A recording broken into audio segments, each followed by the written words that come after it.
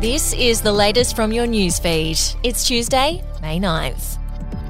Australia will have a budget surplus for the first time in 15 years amid a turnaround in the nation's fortunes. Treasurer Jim Chalmers will today reveal the federal government is on track to deliver a $4 billion surplus this financial year, but Labor says there'll be no back-in-black celebrations just yet, with the surplus not official until final receipts are counted after June 30. About 40% of the additional revenue has been attributed to high employment and a pickup in wages growth, while about 20% was due to higher commodity prices. An escort's been charged over the death of a young tradie more than a year after his body was discovered lying in the stairwell of her Sydney apartment block. 39-year-old Celia Bean is charged with manslaughter over the death of Paul Brown, whose body was discovered by another resident of the complex on October 8, 2021.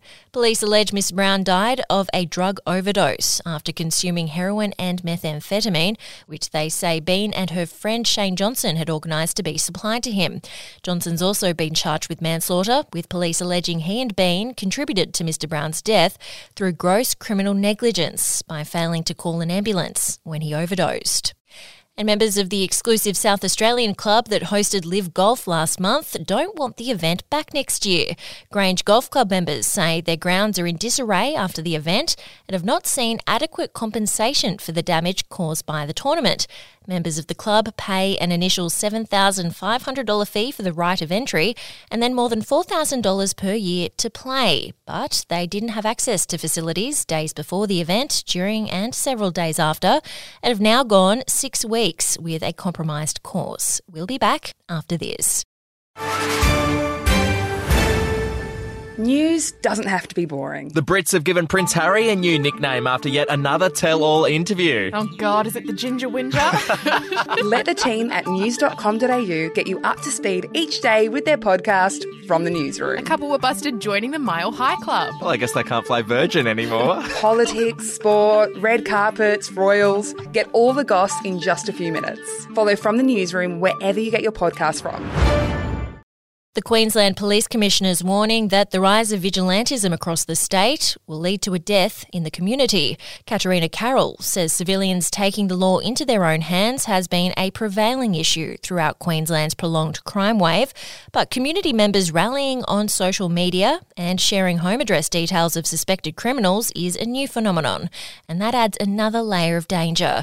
The Commissioner's comments come after more than 100 people roamed the streets of Rockhampton, whipped into a frenzy at a public rally held by former One Nation candidate Torrin O'Brien. And Victoria Police are hunting 3 men involved in a deadly confrontation in Taylors Hill, where a man was fatally shot in a stolen BMW following a pursuit. Homicide Squad detectives are probing the death of a man found critically injured at about 11:30 Sunday night.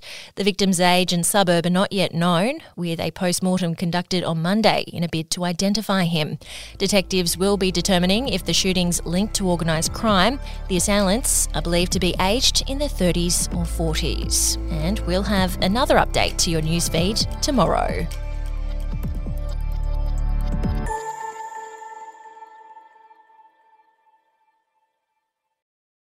The podcast Faith on Trial looks into Hillsong, both in Australia and the US, and takes both the listener and hosts on unexpected twists and turns in the story of Brian Houston and the Singing Preachers. There are 2 incidents involving Pastor Brian. The Australian journalists uncovered a litany of alleged criminal behaviour in the megachurch. Financial gifts were being given to the leaders of the church. Listen to Faith on Trial Hillsong ad-free on Crimex Plus on Apple Podcasts today or wherever you get your podcasts.